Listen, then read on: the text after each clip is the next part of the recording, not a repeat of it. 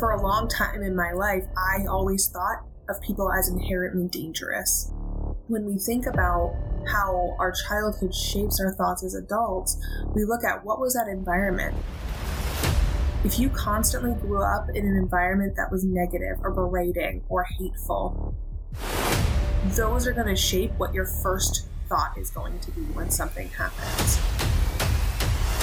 It impacts the judgment that we have in ourselves, which then we start to overthink every choice we've ever made. I think that there's like this inner masochist in a lot of us where we engage in some of the content that makes us feel like crap willingly.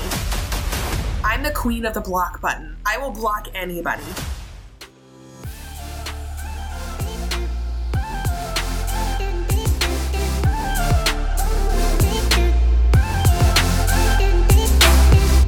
Welcome back, everyone, to Diary of an Empath. My next guest is Kristen Gingrich. She is an LCSW, just like me. She's a licensed clinical social worker. She's a content creator, and she's a mental health advocate. She's doing big things on TikTok and Instagram, and that's how I came across her social media.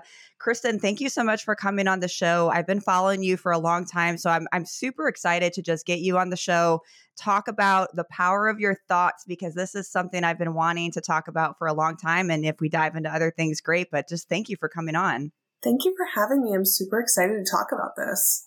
I feel like we've been kind of following each other for a while, and it's really just nice to see your face and to get this energy and to see you face to face. Because we, like content creators, we follow each other, but we never really get to actually talk, and especially because we're kind of in the same niche and we do a lot of the same things. So it's really great to have you on.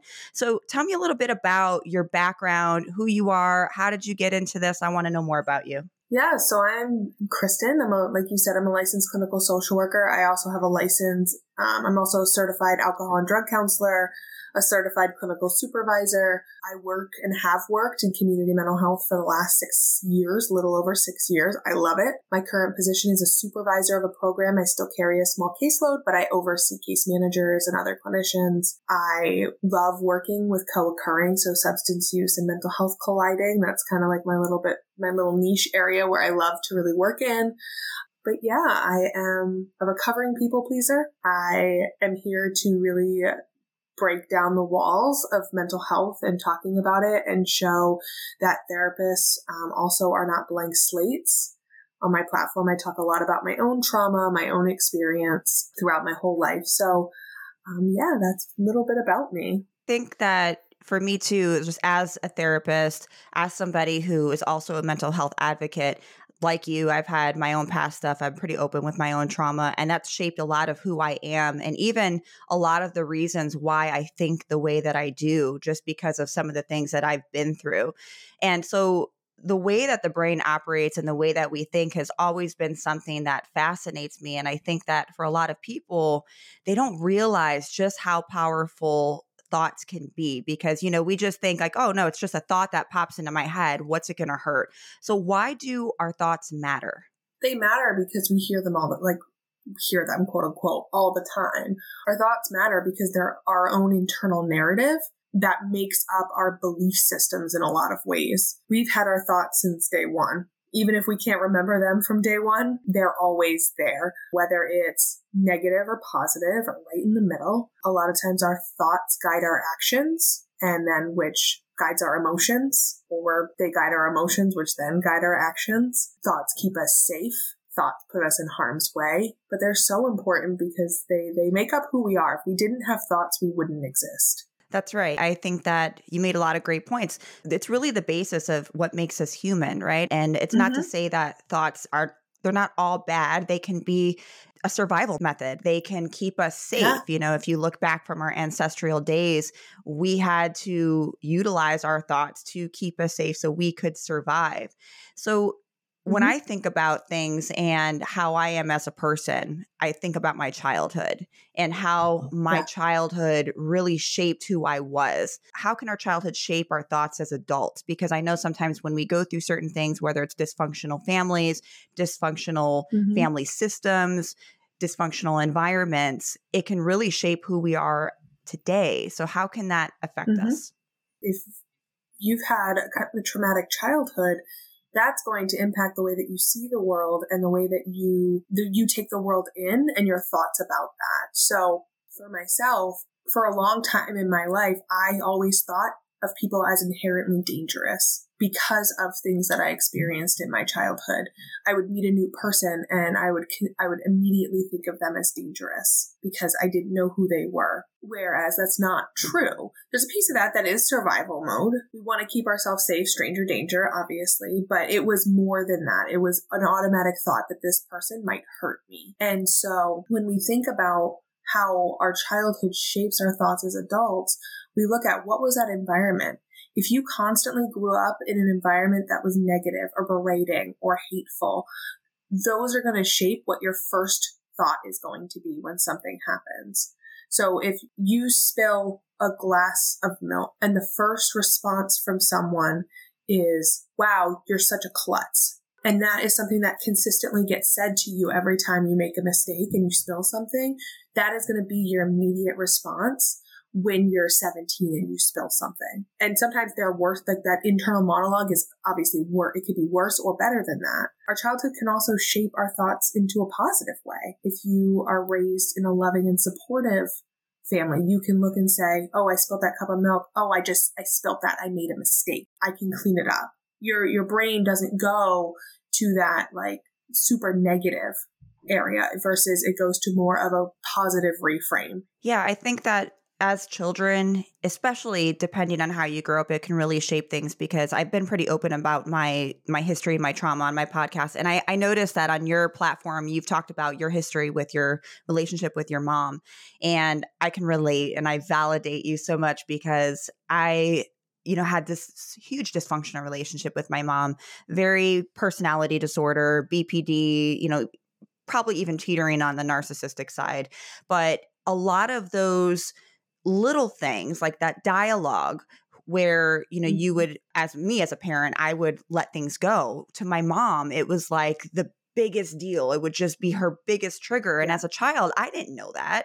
I just thought she's angry at me. It's my fault. Mm-hmm. I'm doing something wrong. I'm not good enough. Being told, you're just like your dad, or, just however she would take out her anger. And I internalized that as I got older and I had this like dysfunctional relationship with men. I had dysfunctional relationships with people. I had a hard time attaching to people. Instead of being a people pleaser, I actually became the opposite. I had such a dysfunctional time even just connecting with people. It was very difficult for me. And even now as a very insightful 37-year-old adult and having self-awareness, I still have a hard time. So that connection between childhood and the way that we think, I think is so important to realize. So let's talk about trauma. So even just going through trauma or something traumatic as an adult, how does that impact the way that we think? If we go through something traumatic now, and now we believe that it's not safe, how does that impact our thoughts and why does that matter? Side note, did you guys know that I'm not only a therapist, but I'm also a professional tarot reader? It's not exactly me hovering over a crystal ball telling your future. It's a tool to connect with your guides and your higher self to help you in certain areas of your life. Tarot genuinely changed my life and it can potentially change yours too. Click on the link in this podcast for more info. Okay, back to the podcast. Yeah, I mean, a lot of times we'll see that blanket in a lot of different areas. So we'll see a traumatic event happen with a specific person, and then we start to find maybe those people who look like that person are now unsafe as well. And it starts blanketing them. We start kind of finding ways, again, to keep ourselves safe.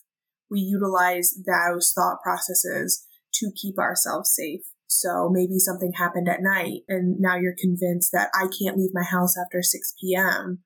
because something will happen to me. Which again, there's a piece of that is very accurate response because something did happen at night. But when it starts to kind of that blanket over a lot of areas in your life and begin to impact your daily living, we start to see how that starts to impact ourselves more and more and more. It sometimes makes us not trust our own judgment, or it impacts the judgment that we have in ourselves, which then we start to overthink every choice we've ever made. When the trauma happens, because we're like, well, what if I did this? What if I didn't do this? What if I did this? Which then sends us in a full spiral somewhere else. Yeah, that's right. And, I just did a really interesting podcast. I haven't released it yet.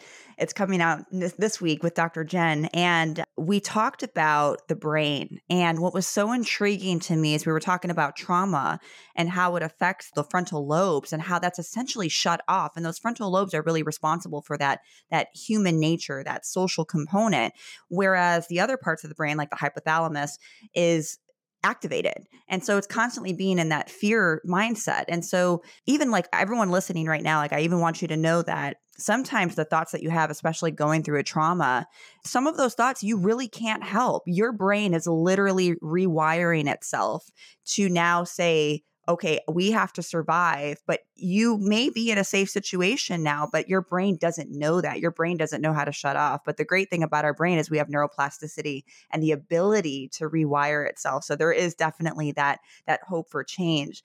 So let's talk about the physical health. And I know that, you're not an MD, so definitely don't want to go into that aspect. But I feel like as a mental health clinician, I've seen how someone's thought process and the way that they think can really negatively impact their health overall. I wanted to get your thoughts on that and what you think. Yeah, I mean, I think you just said it too, is like, especially when we are traumatized and we get caught in those thought cycles, our body releases those fight or flight chemicals. It releases that cortisol, it releases that adrenaline, and it's doing that consistently. And our bodies don't know how to react and work with all of those chemicals consistently going throughout our bodies.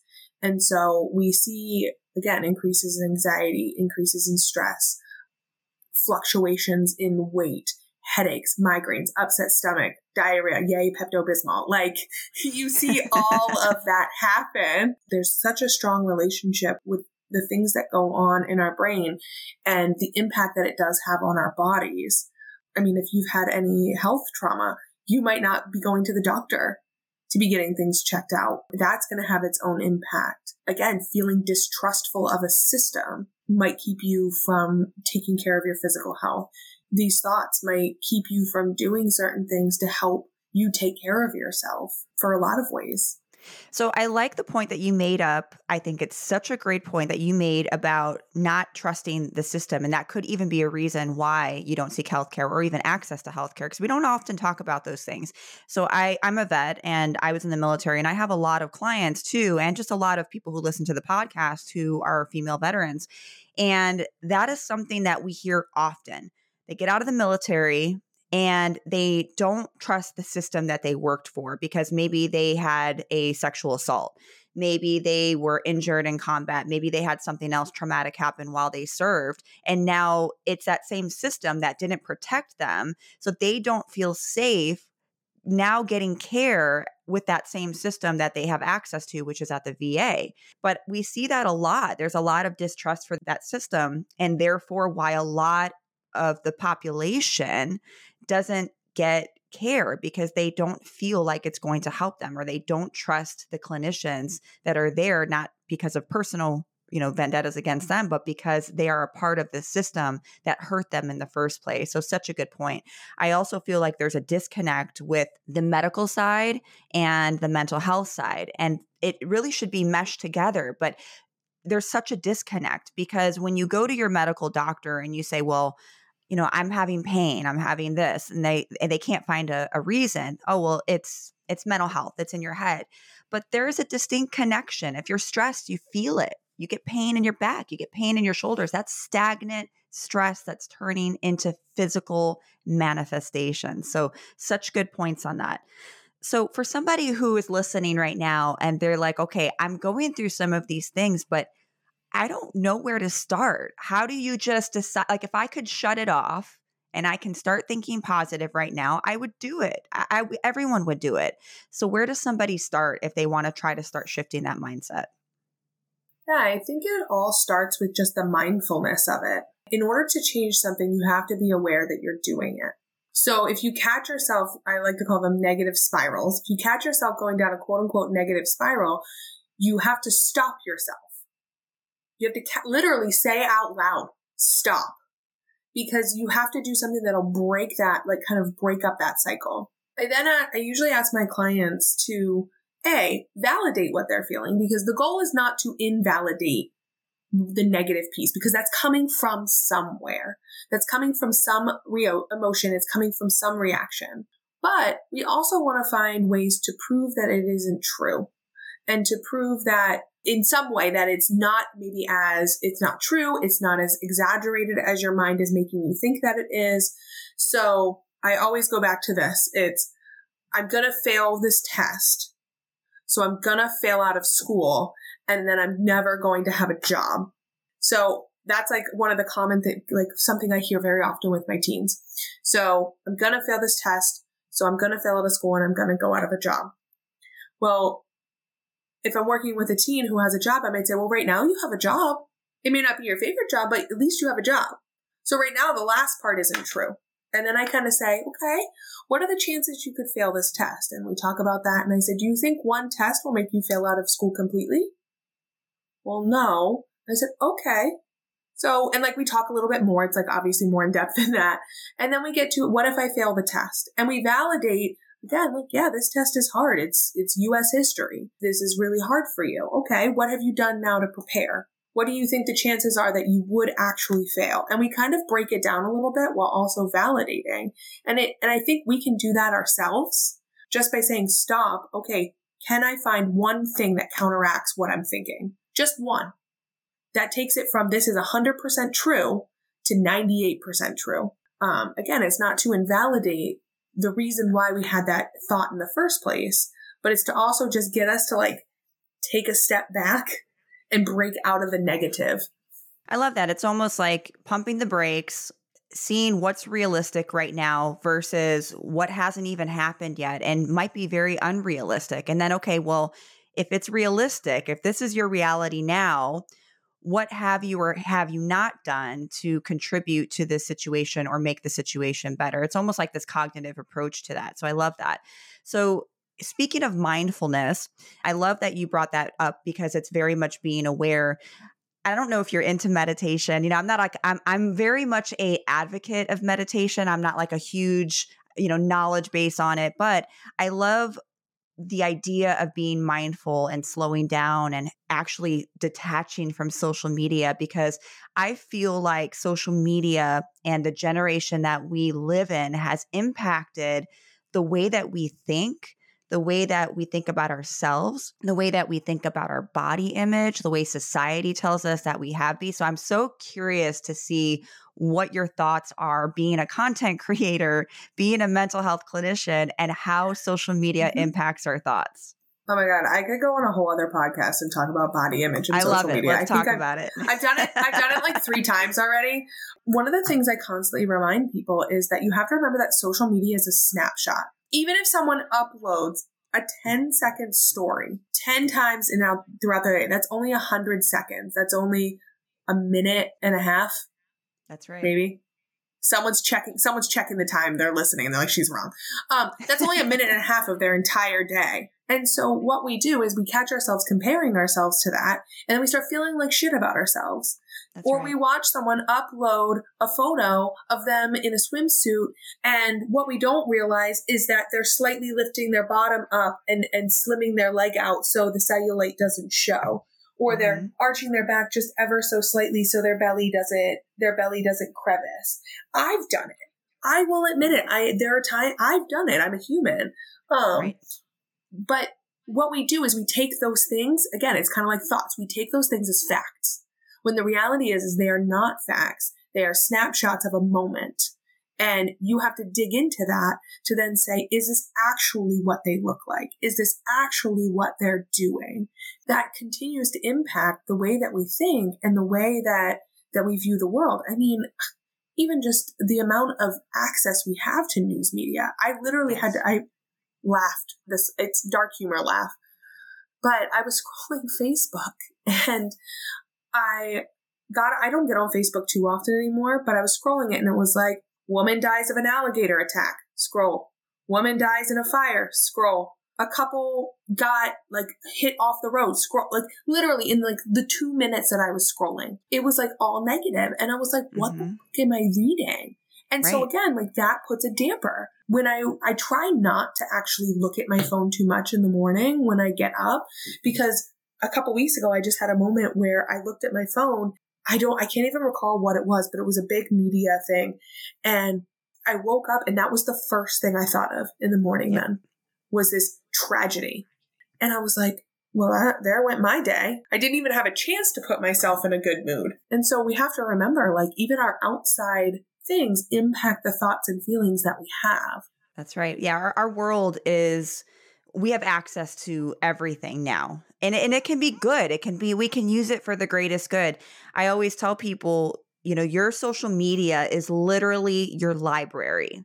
You have the choices of what you want to fill your library up with. And you have the choices when you go in your library and when you choose to go out. If you want to fill your library with junk, I mean, hey, that's on you. That's completely no judgment. But don't be surprised if that impacts the way that you think, if that impacts your personality, if that impacts the way that you view the world, as opposed to if you fill your library up with things that help fuel you, help feed your soul, help your mental health, help you look at the world. Because here's the thing, you made a lot of good points. With social media, it's like these expectations to look a certain way, to be a certain way, to have this perfect life. We all know that social media, we all put out what we want to put out to the world. Like if I want you to think that I'm on a trip, I literally can be in a fake jet, take a video and a picture, and you'll think that I'm jet setting somewhere on the world. And we do it for likes and comments. It triggers those dopamine hits in our brain. But you have no idea the struggles that person goes through. You have no idea how much dieting went into that one photo shoot. You have no idea if they're taking performance enhancing drugs. You have no idea what they're doing in their life. But it's absolute factual that social media is impacting the mental health of women, of young teens, even men. Suicide rates have gone up. We've seen it during COVID. So I absolutely agree with everything that you said, that social media is impacting our thoughts and how we view the world. So if somebody's listening right now and they say, you know what, man, I'm guilty of that. What's your best advice if, maybe they are struggling with their social media, but can't seem to step away? What do you do? So mine is really kind of a hot take, and there might be people who get really mad listening, is at the end of the day, you have a choice. We have a choice to be on social media or not to be on social media. You have a choice in who you follow. You have a choice in what you engage in. Now, I know that certain things like the TikTok For You page may bring up things that you don't want to see. Well, there's a not interested button. There's a swipe past button. There's a block button for a reason. But sometimes I think that there's like this inner masochist in a lot of us where we engage in some of the content that makes us feel like crap willingly. I mean, I will say it. Sometimes I've done it. We have to take accountability for that. We have to take accountability also for our own choices to engage, that we are engaging in our own suffering. As a content creator, user 59610 starts trolling on the feed. I've been the one like, what are you talking about? And I'm just like, now I see it, I'm like, yeah, I'm not going to respond but I used to be that one and it would piss me off. I'm the queen of the block button. I will block anybody. I do not care. Block, and again, I think that there's a balance. Like, people have given me actual feedback and I'm not, but if you're coming on my page making me feel like shit about myself, being mean to me, whatever, like, I don't give a shit. Bye. You don't need you don't need access. You don't like my content. Bye. But it got me a long time to get there. I really do I think we have to remember, like, we have choices. We have choices of the people we let in our life. Obviously, like, if you're 5, you don't have as much choice in that. But, like, as adults, you have a choice. You have a choice to be on social media or not. You have, and again, there's a piece of, if you can't stay off, then you need to do more inner work and find out why you're so attached to it. But that's the biggest thing, is remembering that at the end of the day, you are the one with the power. And taking back that power. That's right. Yeah. Yeah. So, I frequently unfollow people because I'm like, you know what? I haven't really dug content in a while, not really liking it. Like, I don't really want to see this on my timeline anymore. Bye. I am not friends with certain family members on Facebook because I'm like, nope, I don't want to see that. because that protects my energy. It protects myself.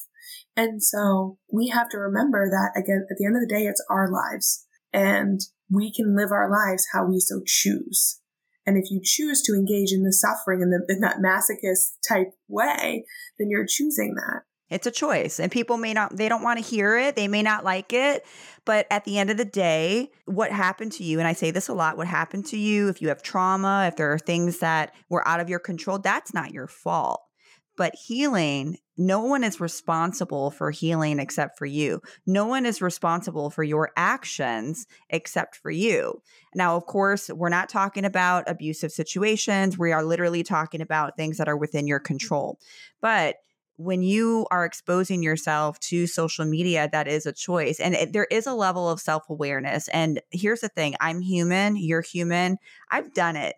You've done it. I've gone back and forth with the trolls at times. I've looked at pages and I'm like, damn, why are they doing this? And I don't look like that. And I'm working out. And how come I don't have a 6-pack? And why is this not happening? I've literally been there when I've had people look at me like, are you fucking kidding me? Like, I want to slap you. So we always are the main characters in our own movies, but at the end of the day, we have to take some kind of accountability. So I do agree with you there. Because I also think that we live in this society too, on social media as a content creator. I'm sure you've heard this a lot. Just be positive. But it's just not always that simple. It's not always that. Just be positive. So if someone can't afford therapy, if someone's not able to afford therapy, what are some concrete, I know it's a very toxic thinking. What are some actual concrete things that someone can do starting today? Whether it's exercises, journaling. I know you have a journal. Yeah.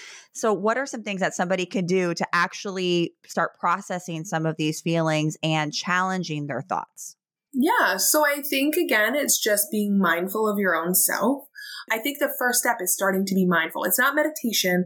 It's not any of that. It's catching yourself when you're going down that spiral and taking a moment to stop and sit in it and ask yourself, where is this coming from? Feel free to write it down, jot it down on your phone.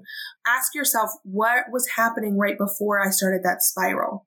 Reflect on those type of things, because the more you start to see patterns, you start to see where that's coming from. So I didn't realize I was having so many trauma responses until I started tracking them and starting putting the puzzle together. When I started putting the puzzle together, I was like, oh shit, thanks mom. Appreciate that one. Oh, yeah. But Same. It's important to put those puzzle pieces together, because you can do some of that on your own. Because when I talk about therapy, I always say, like, a lot of that work is done on the outside, like those thought processes. Like, I can help you stop them in session, but you can do those things on your own outside of it.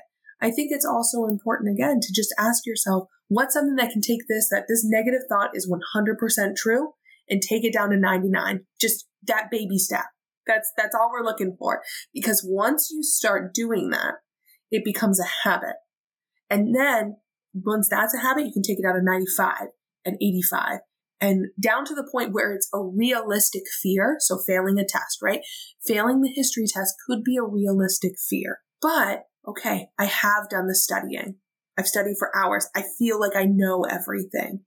I feel I'm not great at taking like Scantron tests. I don't even know if Scantrons are still a thing, but that might. Are we aging ourselves?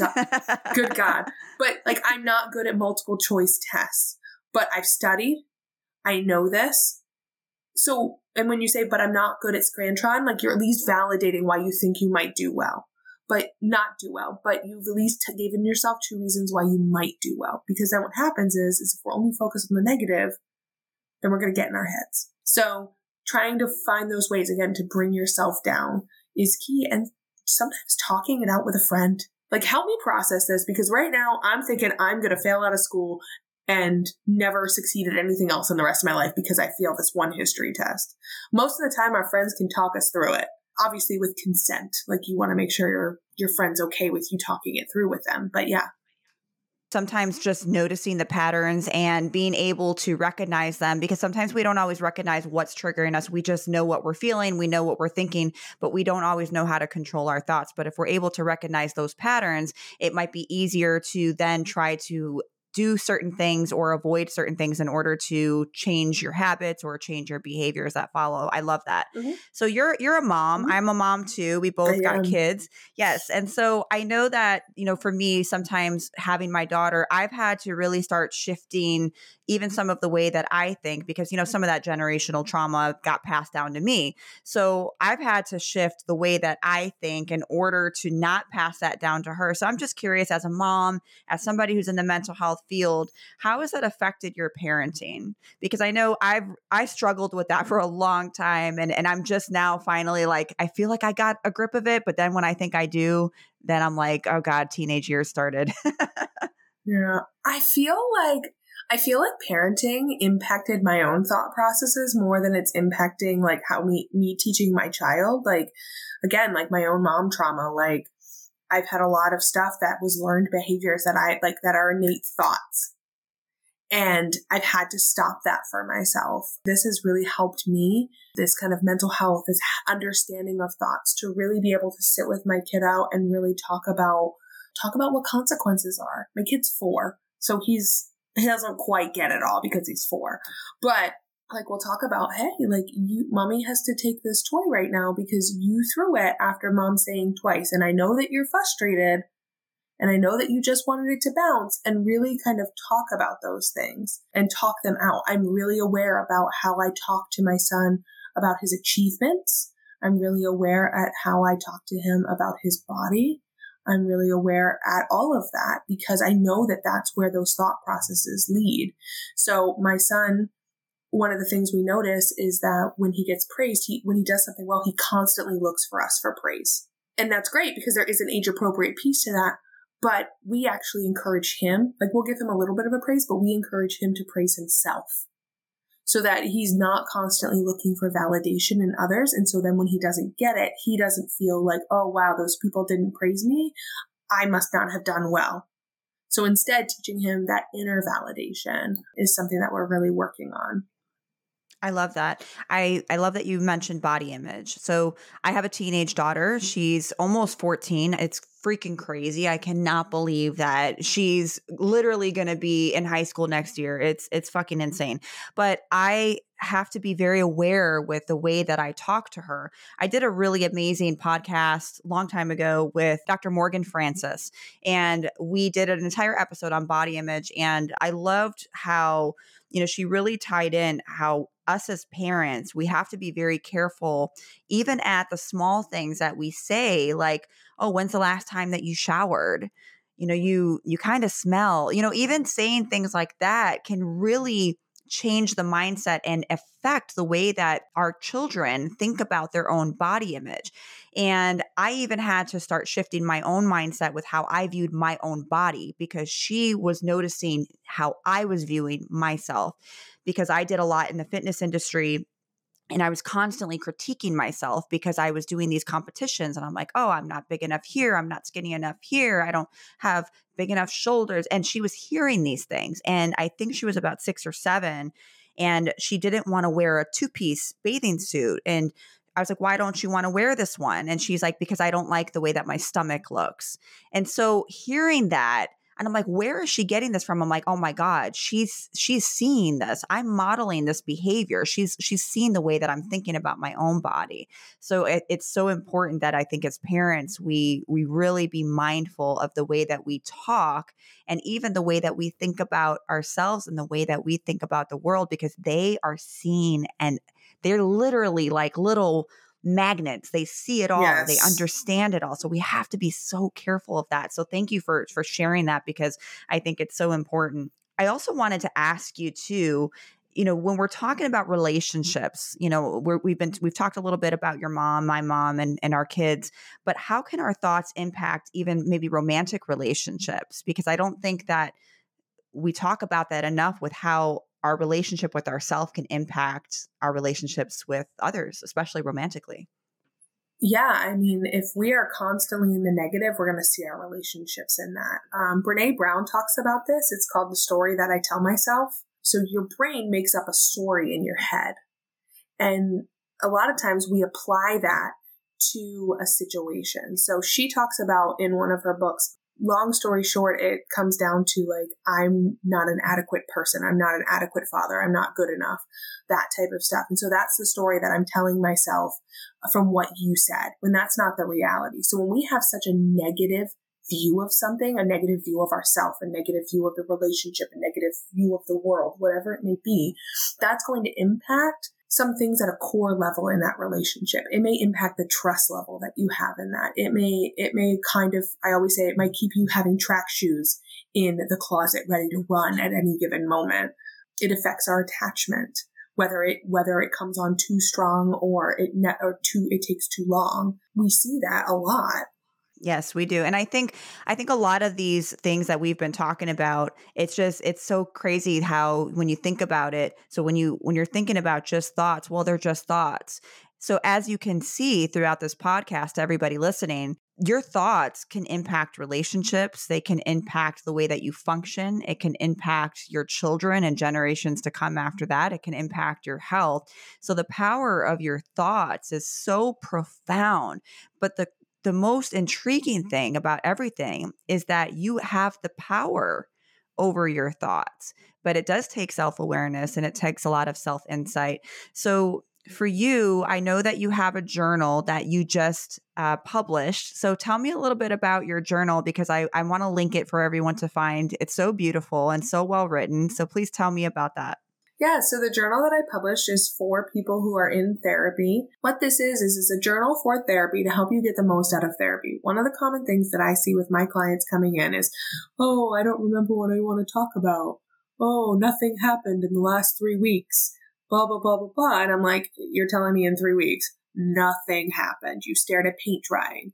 And then the last 10 minutes is when the doorknob confession comes and you're like, we could have talked about this the entire session. So I created this journal for people to use in between sessions to not only plan for their next session, but to also reflect, because I also hear, well, I forgot to do that. I forgot to practice that. Whatever you say leaves my mind the minute I walk out of the door. It's made to be used in all aspects. And it's also made to be able to reflect, because we are, again, thought's worst critic. We don't see our baby steps. We struggle to see that. So when you go and you read over the last 5 sessions, you can say, oh, wow, I did this. I can apply this. I did this. I need to do this. So I made this to be guided, but it also has journaling pages in it. My favorite little aspect, it has quotes from all of my favorite TikTok therapists, Instagram therapists. They're all there under there's an activity for every week that you can do that kind of just like does some reflection for you. There's like 10 things I like about myself. Here's a mindfulness activity. My favorite is you write down songs for different moods. That's probably one of my favorites. So yeah, it's available on Amazon. I'm sure there's some quotes from Kristen and Justin in there somewhere in the book. I wouldn't doubt it.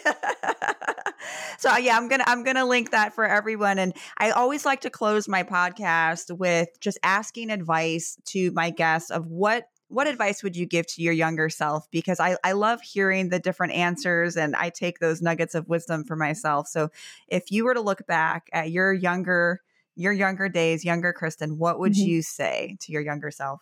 I mean, there's no way in hell she would believe it, because I was 15 and I thought I ruled the world, but those people don't fucking matter. That's right. The people in your high school, they don't matter. Like your friends, you might still be friends with them. I'm friends with some people in my high school, but those people, the people who you're not friends with, they don't matter. They matter in like a human aspect as a place in this world, but they don't matter in your life because you're going to be 30 and haven't spoken to them since 2010. Or they show up in your Instagram DMs telling you how proud they are of you. And you're like, yes, you believe me. That's Get away right. from me. I've had that happen to me so many times. I know. I'm like, you believe me? Get away from me. And that's hard at 15. Like my 15-year-old self would not believe me. People's opinions of me mattered 100% at 15. If I would have known then what I know now, I think my entire high school experience would have been very different. I agree. I think I went through a lot of the same things, especially in the Marine Corps. And I get a lot of those same assholes that maybe some of you are even listening. And then they even hit on me in my DMs. I'm like, no, Absolutely not. Yeah. Going, I'm glad to see you're looking good and doing well. No, sir, not today. I remember you and the asshole you were. So what you're saying is I wasn't looking good then. Excuse you. Right. That's my favorite thing. Like I'll fuck with trolls every so often. I'll say shit like that. So what you're saying is I didn't look good then? Nice. Right. Yeah. So I just ignore it. So I think that's such solid advice. Kristen, thank you so much for coming on the show. I appreciate your time and your energy. And thank you for this amazing conversation.